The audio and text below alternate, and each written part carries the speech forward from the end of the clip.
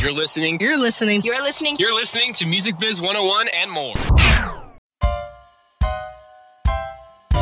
If you want to learn about the music industry and you don't know where to go, tune into WP 88.7, Brave New Radio. We got managers, producers, record labels, concert promoters galore. You never know what's in store on Music Biz 101 and more. You never know what's in store on Music Biz 101 and more. Every Wednesday at 8 p.m.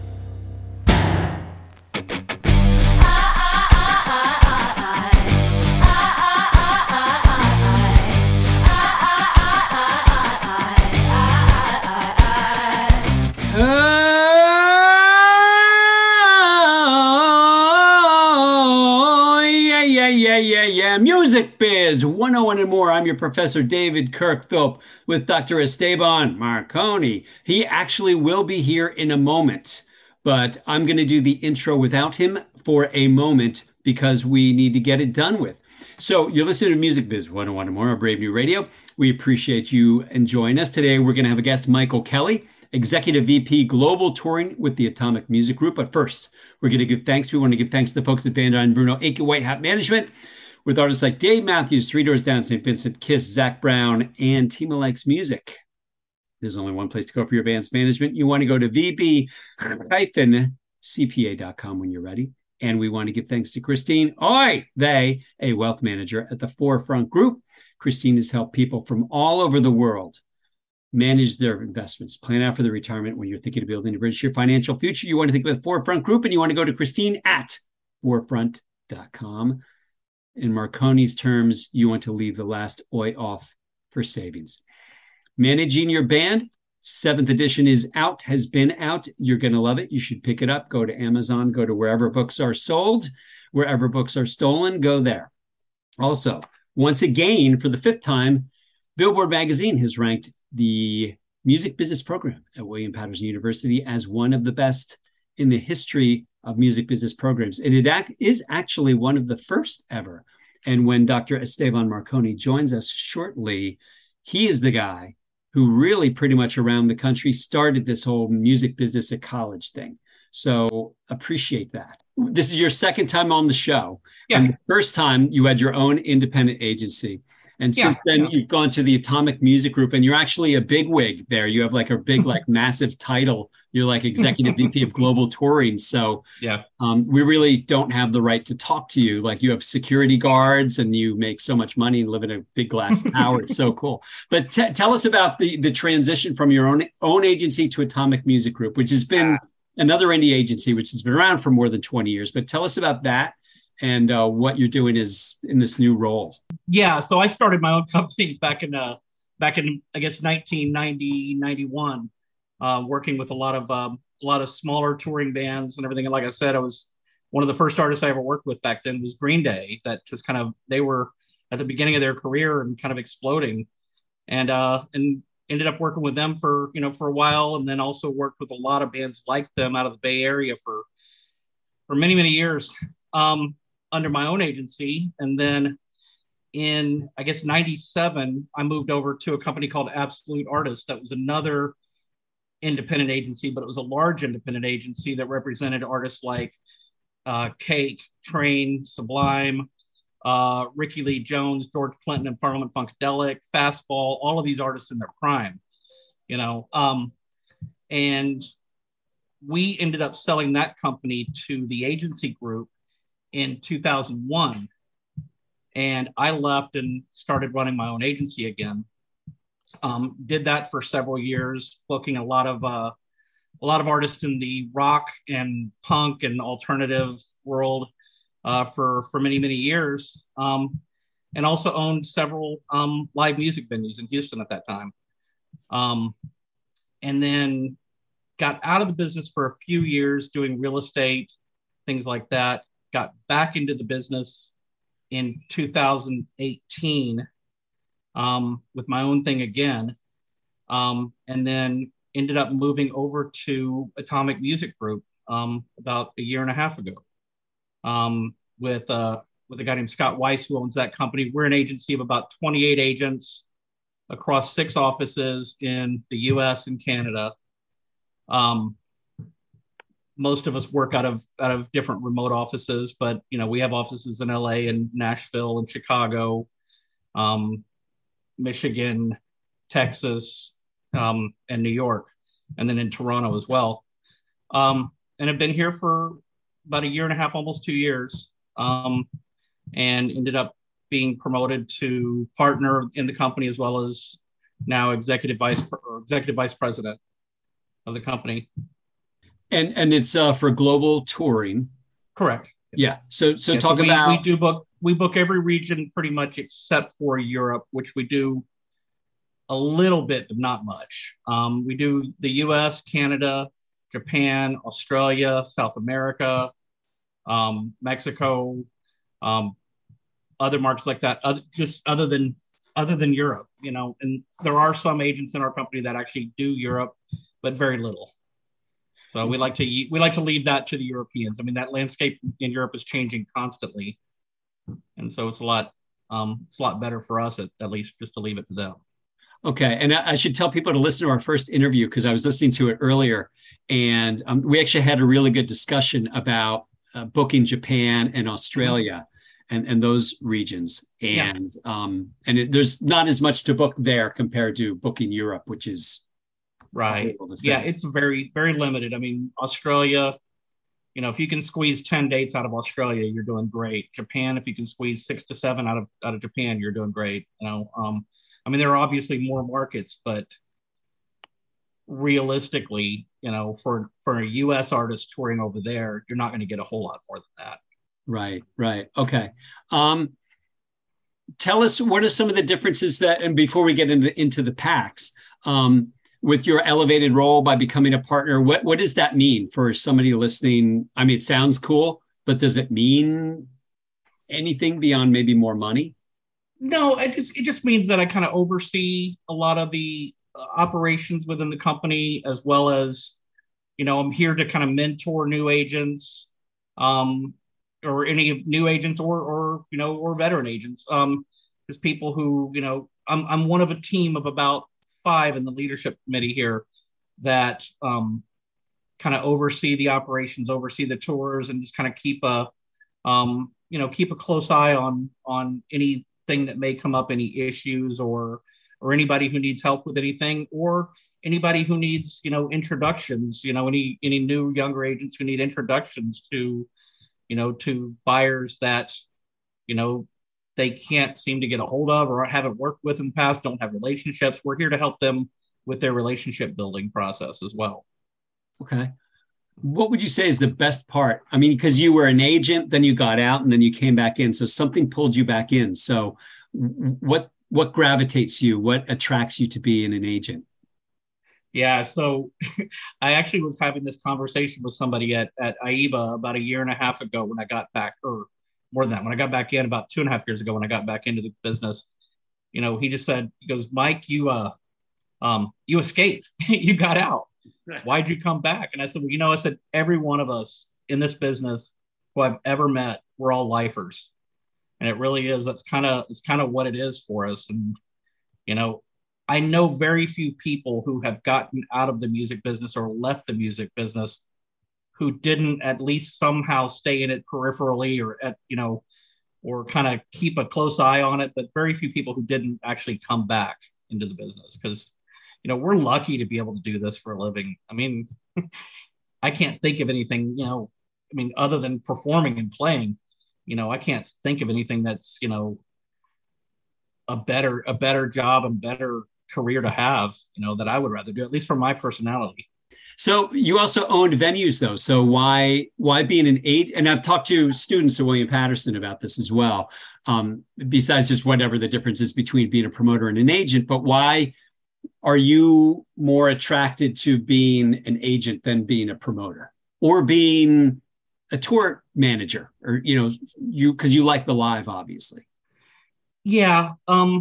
I like being behind the scenes a lot more. And running a venue, owning a venue also, and I know a lot of buyers and venue owners and promoters will agree. I mean, it's kind of a money pit. It's really difficult. You could throw money after good for bad for years. And, you'll have a couple really great shows, then you'll have a couple really bad shows, then a couple great shows and a couple bad shows. And it just seems like it's really hard to continue to get ahead, and then with all the different costs involved, it's a lot more difficult to really make a good living as a venue owner, as a talent buyer. I mean, there are a lot who do, but it just really wasn't for me, I think. Yeah. Okay. Interesting. The good thing is, I would say from an agent's perspective is you understand, you had your feet in the shoes of the promoter, so I think. Yeah. Yeah. So I have been on both sides of the fences, and I can understand what, from a firsthand perspective, what a lot of the buyers that I work with on a day-to-day basis are going through. And I can understand their reasoning for certain decisions that they make and offers that they make to our clients and things like that, somebody who hasn't been on that side of the fence can really understand, but yeah, it's more just kind of that firsthand knowledge, of having done that for several years, and having had to put my own money up on the line and my family's money up on the line to be able to sometimes pay for an artist that, that we probably should not have ever booked to begin with. Right. So that makes a happy marriage right there. He laughs. Music, is the agency run like an old structure in terms of the agents have various territories and that there are sort of the agent for that territory? We actually don't run a territorial system. We are, like I said, we're about 26 to 28 agents, almost 300 artists that we work with. Every agent handles their own artist per, for whatever territories they cover, meaning, whatever countries that they cover, if it's the US and Canada, whatever. We don't break up anything into territories. We do share a lot. We do, if we've got a great system set up where if I get an offer for one of my artists that I can't pay, we have a system set up that I can pass that along to, another artist within our company or to their agent and everything, so they can take advantage of, of that situation, whether it's a festival or a fair or a casino or a club or whatever it is. Mm-hmm. So we do share a whole lot, but no, we really kind of do everything, just with our own artists that we represent. And, a lot of our agents represent, 5 to 10 artists. There's a few of us that represent 25 to 30. Mm-hmm. But, not many. That, most of, I would say the average for an agent to represent at our company, at least, is 12 to 13 artists. Mm-hmm. And most of them strictly handle the US and Canada. Is it considered a boutique agency, or is it considered a larger agency? In other words, do you have other areas like writers and authors and so on, or is it strictly music? Right. We are strictly music and comedy as well. I do a lot of comedy. Uh-huh. Out of my 23 artists that I work with, I think 8 of them are comedians. And so we do a lot of comedy in the clubs, as well as a lot of the theaters and PACs and things like that. But for the most part, most of it is that. Then, I delve a little bit into the influencer world, into representing, social media influencers and things like that. But yeah, all of our other agents at the company pretty much strictly represent only music. It's something that we've often talked about, trying to branch out into other markets like branding and things like that. We just haven't really gotten into. Mm-hmm. Mm-hmm. Now, this has been fascinating me for a while. Influencers, what do you try to just hook them up with brands, or what? How does that work? Yeah, you try to find the right brands for them, the right opportunities for them. Mm-hmm. A lot of it is incoming when you're representing influencers who have, 5 to 50 million followers on social media. A lot of that is incoming, where you're getting offers for them to endorse a product or endorse a brand or whatever it is. Somebody wanting them to do a 30-second video for their new product or company that they're launching. And a lot of it is really just kind of weeding out the bad, weeding out the stuff that doesn't fit brand. You've got a lot of influencers who have a very specific brand of their own, and they are a brand, and so, if somebody, Kim Kardashian is not going to go on and endorse a tire company. It's that kind of thing. And so you do get a lot of requests that are just really wrong for the artist and, or for the influencer. And so a lot of that is really just, I probably turn down 20 for every one that we actually look at realistically. Yeah. And how's the fee structure for those? Do they work on a flat fee, or do they work on a percentage of more hits, or, For the influencer themselves? Yes. A lot of times it's a flat deal. A lot of times they'll come asking you to do some sort of a profit share or some sort of a revenue share kind of model. Depending on the company, if it's a new startup, you really don't want to do that. I mean, nobody wants to take that risk, and that's, I would say 90% of the endorsement opportunities that we get come from startups. So for the most part, it's a flat fee that, it can range anywhere from, a couple hundred to a couple 100,000, for a 30-second video, just depending on how many followers the influencer has, things like that. But, rarely do we even consider the revenue share model for those kind of things. I mean, it does happen, but not at this level. When you're dealing with the much larger companies that are launching a product that's going to be, that you just know is going to be huge, then that's different. Then you're better working on a back end, sometimes. So how many followers does an influencer need before an agency might get interested?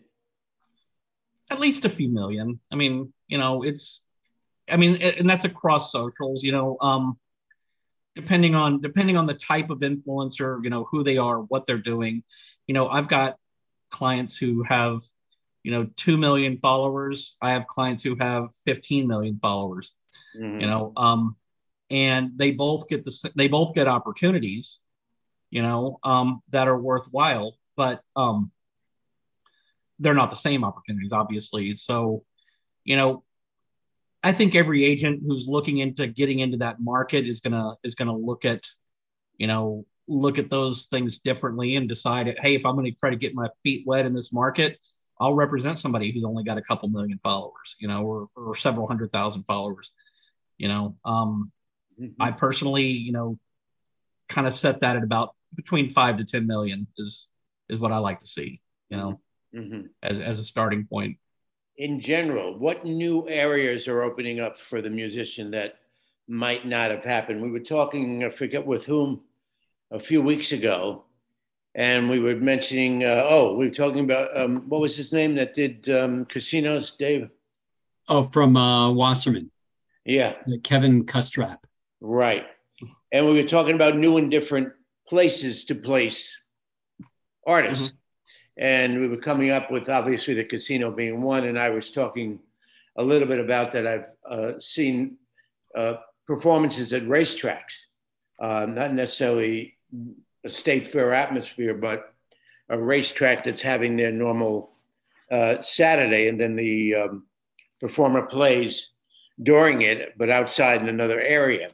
Would you see any, or what's interesting, what is interesting you now? What interest do you have now in broadening? Depending on the size of the artist, there's a lot of really great opportunities that are kind of coming in out there. I mean, if it's a smaller artist, country clubs are a really great source of revenue for one of my artists that I work with, who makes his living perform. I mean, he's an all original music artist.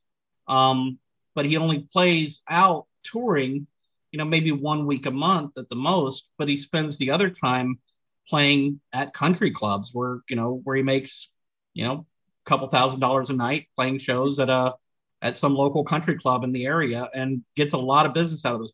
Same thing with wineries, in vineyards that have these, Friday, Saturday, and Sunday tours that come through. A lot of them are liking to book artists to kind of be background music, I guess. But that's kind of the downside of it, I guess. But if you don't mind it, you're that type of artist, then then it can be great for you.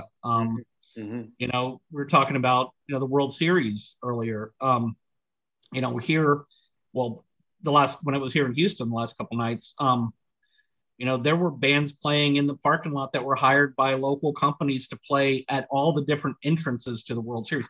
And that happens at all the games, not just the World Series. I mean, it happens at, a lot of the football games that I've gone to and stuff like that. There'll be a band shell set up outside or a temporary stage set up outside. Bands are playing there. And, a lot of those kind of things. I mean, art openings, if you're really kind of looking to get, non-traditional, there's a lot of great opportunities, not to mention the way the festival world has just blown up in the US. I mean, it's, there are so many festivals, you can't keep up with them now. I mean, there's a new one launching every day, and, but yeah, I mean, and then, obviously for the right artists, and this isn't for everyone, but for the right artist, there's the Performing Arts Center world, that's, that a lot of artists can get into without being represented. Even, they obviously work with agents and work with managers, people like that. But there's a lot of money to be made in the performing arts world for the right artists who can fit in that, that scenario. Yeah, actually. Sure. I was just watching the other night, fundraising for someplace, must have been a PBS or whatever, with Chris Bodie, and he was with the Dallas Symphony, and he makes, that's what he does. I mean, he makes his money playing those types of rooms. He doesn't play arenas and so on, but he's been doing it for so long.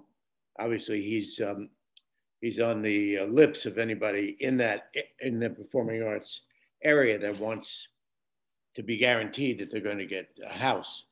Because many times most of the times, the pop series pays the freight for many of these secondary and cities, not counting the big Boston, New York, and Philadelphia, and so on. Yeah. So symphony shows are great for the right established artists. Yeah. I mean, it's a good way to change things up and to do things differently, But yeah, I mean, you got to pretty much be a pretty well established artist to get out there in front of the symphonies. But it's a good break from the norm for them, and it provides something special for their fans. What about tribute bands? Do you have any on your roster? We have a lot. We've probably got, out of about 300, we probably have 20 tribute artists. Wow. And a lot of them are different, though. A lot of them are not your typical tribute bands. They are, a good example is one of them that we have is Metalachi, which is a mariachi band doing heavy metal songs. We have the Amish Outlaws, which are from up your way.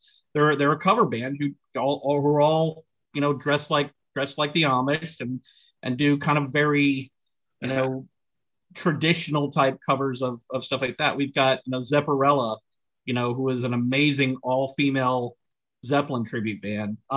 But it's that kind of thing. So it's not really, we don't have a lot of the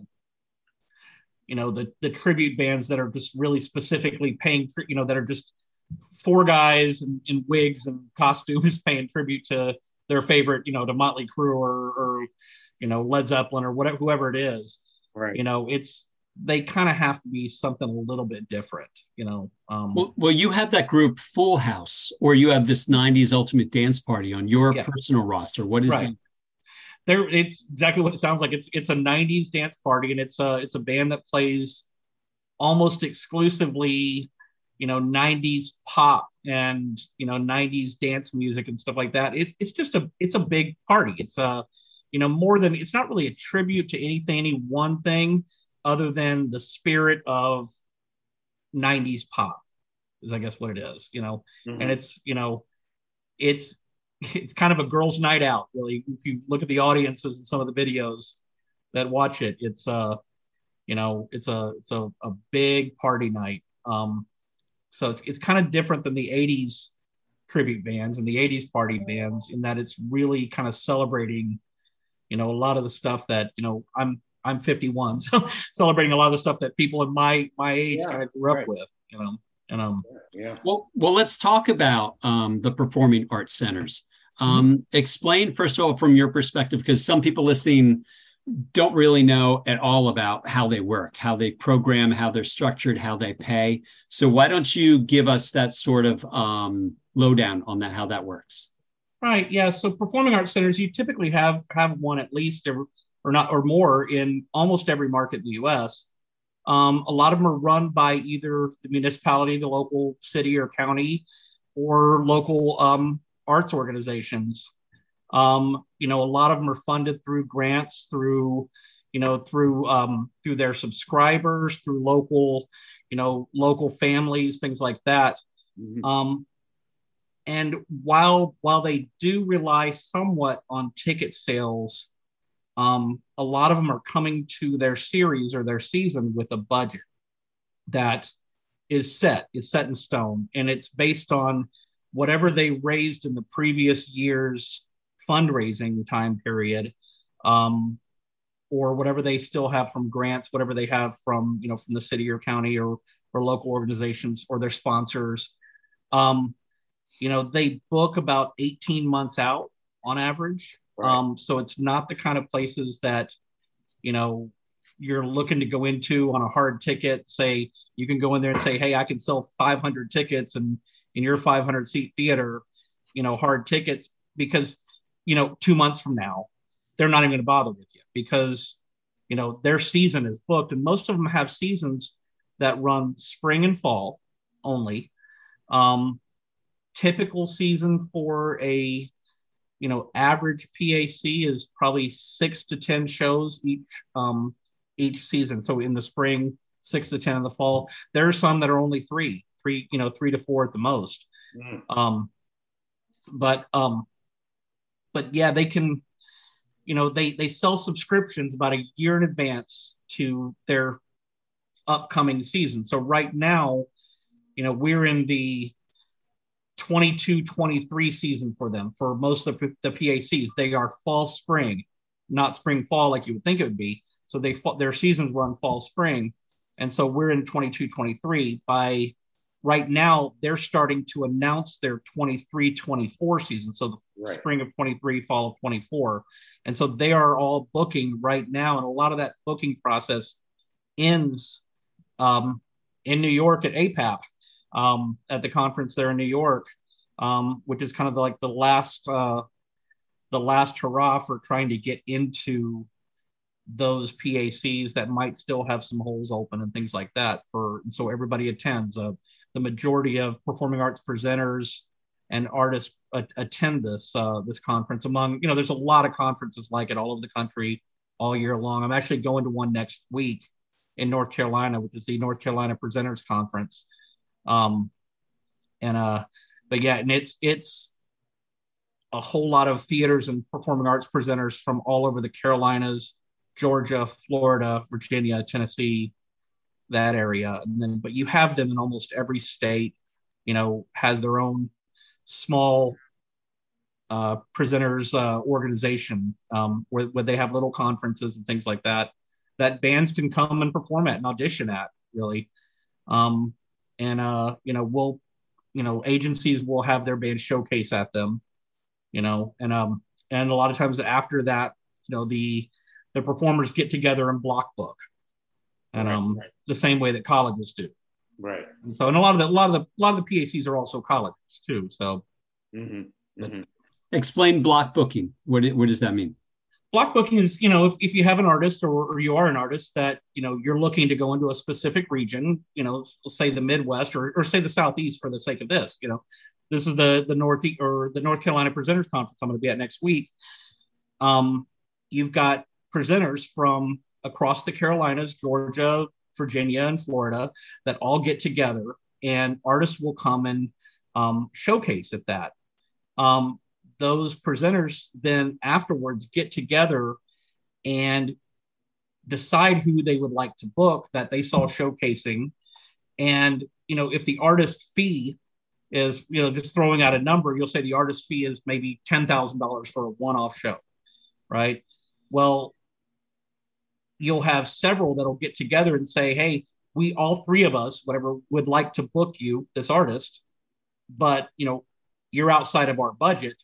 But we're going to bring you 3 shows for, say, $8,000 a piece, and so that's the block booking in a nutshell, really, I guess.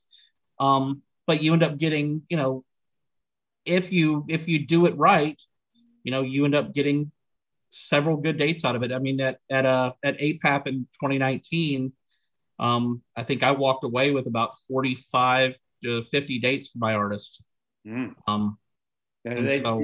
Did they do radius clauses with us? They do some, yeah. And so a lot of times when they're block booking too, they are cognizant of each other's radius clauses. So, somebody in Charlotte is probably not going to book, an artist that, with another presenter from Winston-Salem, North Carolina, or somebody from Atlanta is not going to book an artist with a presenter from Athens, so they're going to be, they're going to try to make sure that they have a certain exclusivity within normally, the average is about a 90-mile, 90-day radius. Right. But what about also when you book a show at a performing arts center, does the performing arts center also have a radius clause for that artist and say, let's say it's Athens, Georgia, you can't do 50 miles radius for 30 days before, 30 days after. That's what a radius clause is. Something like that. Are they doing that in addition to radiusing each other off? Yes. So that's the thing is, like I said, they're radiusing each other, kind of like you said, but they're also, going to the artist and saying, look, we prefer that you not perform in, within 90 days, 90 miles. And I say 90 is probably the average out there for these types of groups. And a lot of times when you're talking PACs, it's not even 90 days, it's this season. Whatever it is, they don't want you coming back within 90 miles of them within the current season, whether it's the fall or spring or whatever it is, and then a lot of times too, those performing arts centers will not book an artist back a year later. They like to put a couple years between, when they'll book an artist. There's a few artists out there that do get booked on a regular basis by theaters and performing arts centers regularly because they have established themselves to the point where they can do that. I have one artist, a country artist named John Barry, who goes and plays the same 50 theaters every year, and for his Christmas tour, or 25 to 50 theaters every single year for that special tour, because that's a tour that always sells out every year, and it's always been doing the same thing for 25 years. But throughout the year, he couldn't go, say, in March or April and perform at some of these performing arts centers and then come back the following March or April, because it's different. It's his Christmas thing is a special thing, but a lot of times they say, hey, we want to put 2 years between when we're going to have you back. It does make it a little bit difficult on routing and on keeping your artists busy sometimes, but that's the good thing about secondary and tertiary markets is, you don't have to be doing the same 50 markets across the country. There's a whole lot of land between them. And almost every small city in the country has got some sort of a historical theater or something like that these artists can perform in. Right. We have we're the most densely populated state, of course, but we have not only the universities such as Montclair State and William Patterson, which are right here, 10 miles apart, but then we have Bergen Performing Arts Center. We have the East Orange Performing Arts Center.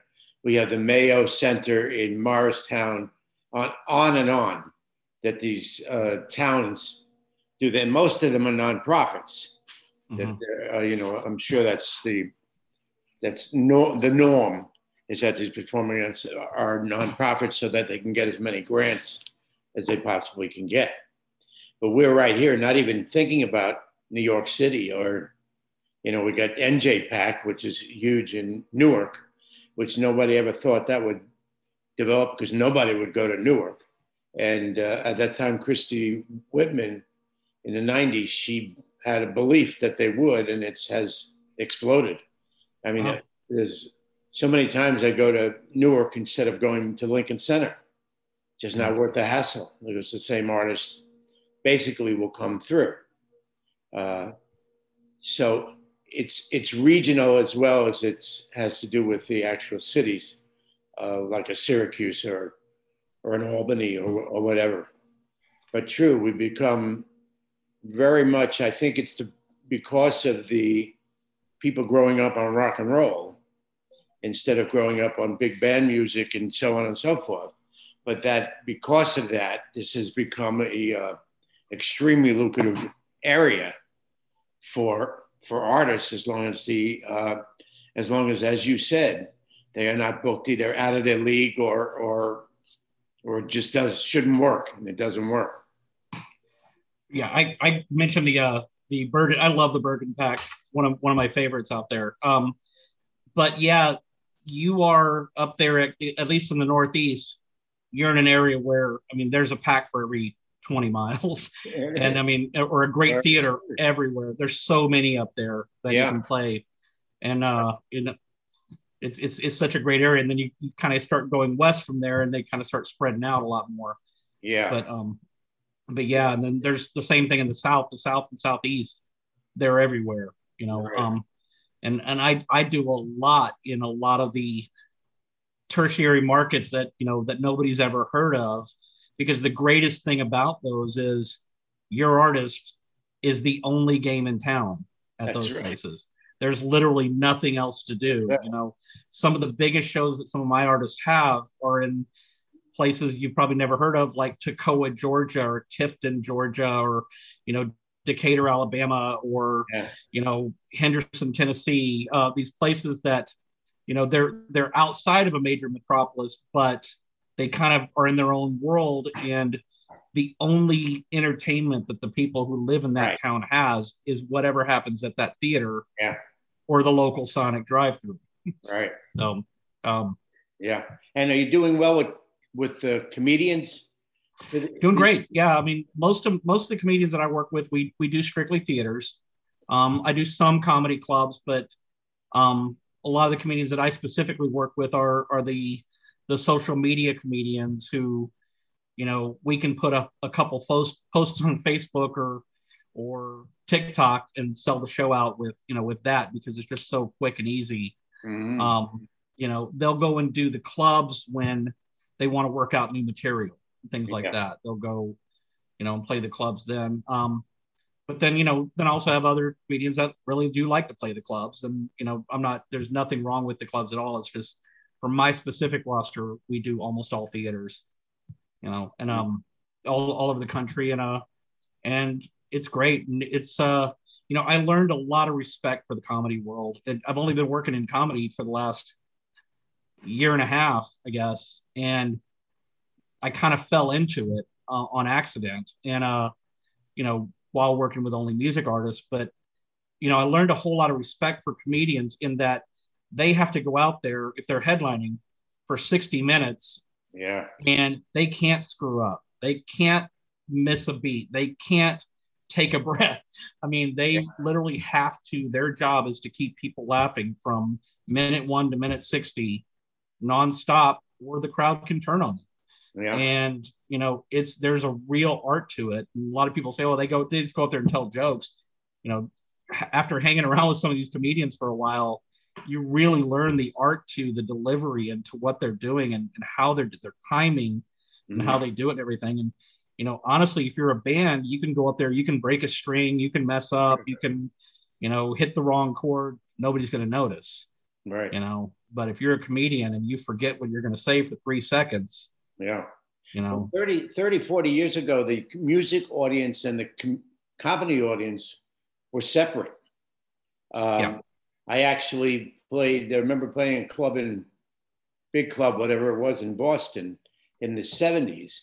And we opened up for Dick Gregory, who was one of the, you know, forerunners of the comics today.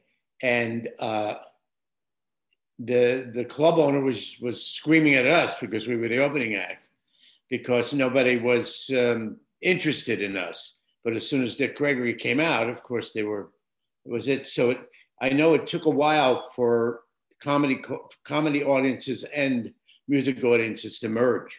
Mm-hmm.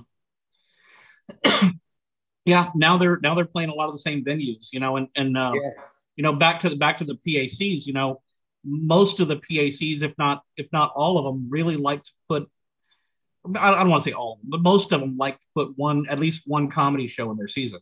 Mm-hmm. You know? And so, you know, I work with about a third of the artists that I represent are comedians. But I find a lot of crossover there between them. And so that's kind of how I can do that, is I'm dealing with a lot of the same buyers when it comes to, you know, to the PACs. And then, you know, I've also done, in a lot of cases, I've gone in and four-walled a theater, where I have a comedian who I know can sell out the venue with a couple social media posts or something like that. And it's a market where the theater, the only thing they have there is a theater, and it's a rental only venue. Mm-hmm. I'll go in and rent out the theater and produce and promote the show myself. Yeah. Is it still mostly male comedians? No, it's a good mix. It is. Yeah. I work with do a lot of shows for this one comedian named Heather Land, who's just incredibly funny, and every one of her shows are 99.5% women that come to them, and it's just a big women's night out show. Right. Last show I was actually at with her in Georgia was, I think it was like 620 something women and 9 men. We actually counted them. Well, let's get back to the PACs. Sure. Because I know one thing you want to talk about was how do artists break into that world? What type of artists play and how do they break in? Can they do it without an agent, or do they need the agent? Yeah, so it's one market where, I mean, outside of the really small club world, it's one market where the right artists can get into without really knowing everybody and without, you know, really, you know, without having an agent or without having a manager or whatever. I see it all the time. And, you know, kind of going back to what we were talking about the conferences, there are these conferences like the one next week, the NCPC. There's also Arts Midwest, Western Arts Alliance, APAP, the Plains and Iowa Presenters Network, Ohio Area Presenters Network.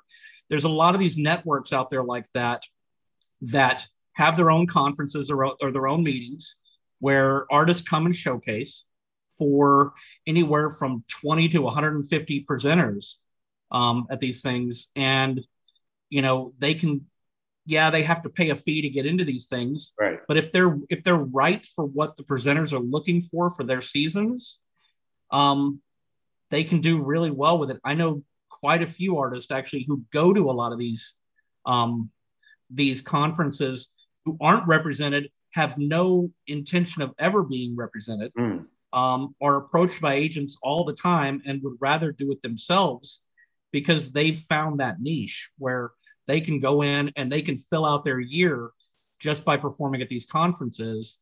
They can book themselves. And these are artists who in a regular hard ticket situation may not sell a single ticket. You know, they're very specialty artists. They may be completely unknown, but they put on an amazing show, right? And these artists, or they're very likable. I mean, they're very so what I'm looking for, accessible to to family type audiences, family oriented audiences, or whatever. The artists that do the best at these things are typically traditional artists, world music artists, bluegrass artists, folk, blues, a lot of tributes. There are a lot of performing arts centers that only book tribute bands, which is really kind of odd to me, but it's something that happens. I mean, there's a few that, that I could think of off the top of my head, one in Wisconsin, one in Pennsylvania, one up in Connecticut, that all they do is tribute bands and nothing else, because that's what sells in their market. Like I said, comedy does really well.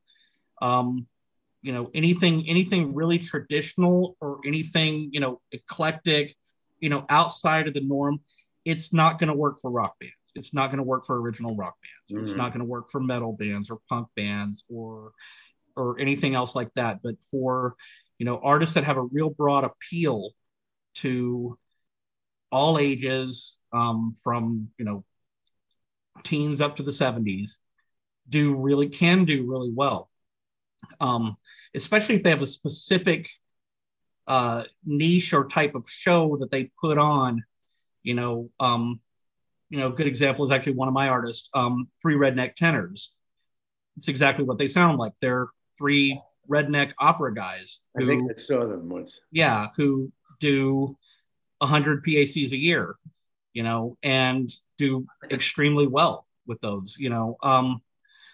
There are a lot of, like, throughout the South and Southeast, what does great through that area is bluegrass or folk and traditional music, or stuff like that. But yeah, for the most part, rock artists don't do that great. Folk, even then, it needs to be something, not a solo artist with a guitar. It needs to be kind of something a bit different, Mm-hmm. But yeah, I mean, for the most part, a lot of them can really get in there and get their foot in the door by going to the conferences, by performing, by, you've got to have the person who is representing your band, whoever, if it's the front person of your band or whoever it is, or if it's a friend, doesn't have to be an agent, needs to be a type A personality, needs to be the kind of person that when they go to these conferences, they're out there shaking every hand and getting to know everybody and really getting people to their showcases. I have seen a lot of times where an artist will go and they'll stay in their hotel room until time to come showcase. Then their showcase is over and then they're done. They go home. All right. And they wonder why they get nothing out of it. And yeah. But yeah, it is a world that is open to working with independent artists that are not represented. Unlike the club level at the same capacity level, meaning the larger clubs or the mid-sized ballrooms and venues, that aren't really even going to talk to you unless you're, they may be looking, if you're in a local band, they might put you on an opening slot, but they rarely will book unknown touring unrepresented artists. Mm-hmm. Mm-hmm. Where is there a list of these conferences? Is there a place where people can go if they're interested? There is. There is in the process. We'll say that. I'm in the process of actually building a site that's going to be launching here really soon called Artist and Fan. And it is a completely free online database of every club, every promoter, every PAC, every festival, everything in the world, worldwide, available to artists. That's going to launch in March of next year. There are paid sites that you can go to, like Polestar, Celebrity Access, or things like that, that charge, hundreds of dollars a month, to go to. Then there are other small ones too out there, but yeah, for the most part, a lot of times it's just a matter of looking up who your local arts organizations are in each, if we're just talking about the arts, looking up the arts councils in your city or in your surrounding area, in your region. Because they're the ones who put on the shows at the theaters. It's the arts councils in each market, unless they have somebody locally, unless it's a place that's owned by the city, that's run by the city, that has, a person from the city booking it. Most of it is through local arts councils and organizations like that. But it does take a little bit of work to Google it and stuff like that to find them. But that's kind of why we're putting together this resource that we're putting together here. And we've been working on it for about 2 years now, and it's kind of finally coming together. Well, the colleges have always had it. The College Entertainment Network and their showcases are, regional as well as national. And they work on the same principle. You try to block, and you can, you develop your college market by playing the smaller colleges and then moving up and finally playing, Arizona and so on and so forth. Yeah, NACA's great if you could get into it. It's not cheap. It's it's not for everybody. But I have several artists that I represent that I don't represent for colleges because they have a specific college agent. And that agent takes them to all the NACA conventions. Right. And it's a really good way for them to make enough money to warrant all the smaller paying shows that they do. Yeah.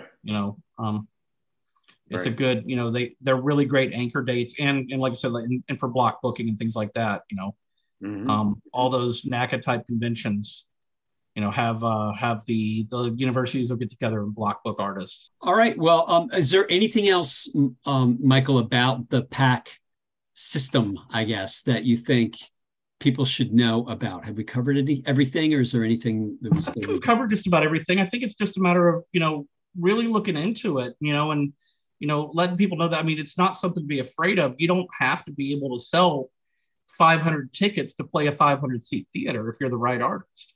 Right. That's what a lot of people don't understand that are kind of getting into it is, they don't understand that it's not hard ticket type situations. They're not really, in a lot of the cases, in the subscription series type cases, they're not the type of artist that has to be able to sell and has to show proof of being able to sell X amount of tickets, because a lot of times they're going into these theaters and these venues where the tickets are already sold before the season even starts,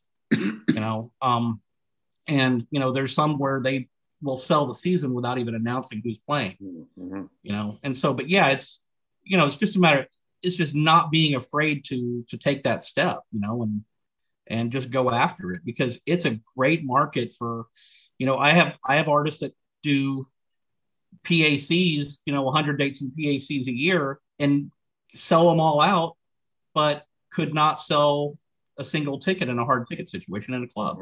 Do any of those PACs deal with middle agents? For the most part, not so much. I mean, yeah, there are some middle agents out there that specifically specialize in PACs. Yeah. There's actually a few out there that I know of that, where they bring an offer from a PAC to the actual agent for the artist. Yeah. And they're quote middling that deal. Yeah. All right. Well, with that in mind, we need to thank Michael for his second appearance on Music Biz 101 and More. A very good one. Yes. Wow. Have we had how many guests have we had that have done two? That have done two? Not a lot. Probably 4 or 5. Very few, yeah. Yeah, of our close to 350 of these episodes. So, Michael, you're in very special. Yeah. Thank you. Very good to be special here. person. Yes. So, Michael, do you know what we say at the end of every show? Go Astros. Well, actually, if we said anything, it would be "Let's go Mets," and in the off season. But actually, we don't say hello and we don't say "Go Astros." We say "Adios." Adios. Do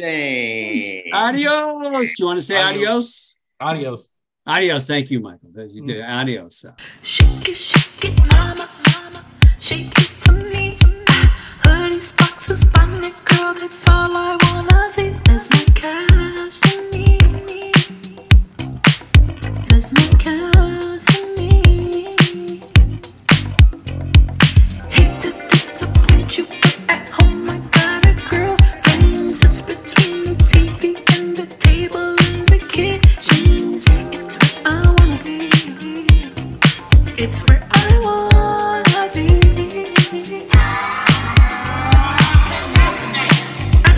damn about the party. About to get the series started. Just between you and I, if you decide to cancel plans on me, I don't give a damn. You did a thing, because my full refrigerator and TV have a day with me. I got obligations. Do-do-do-do. Shabba-dabba-do-do-do-do. Do-do-do-do.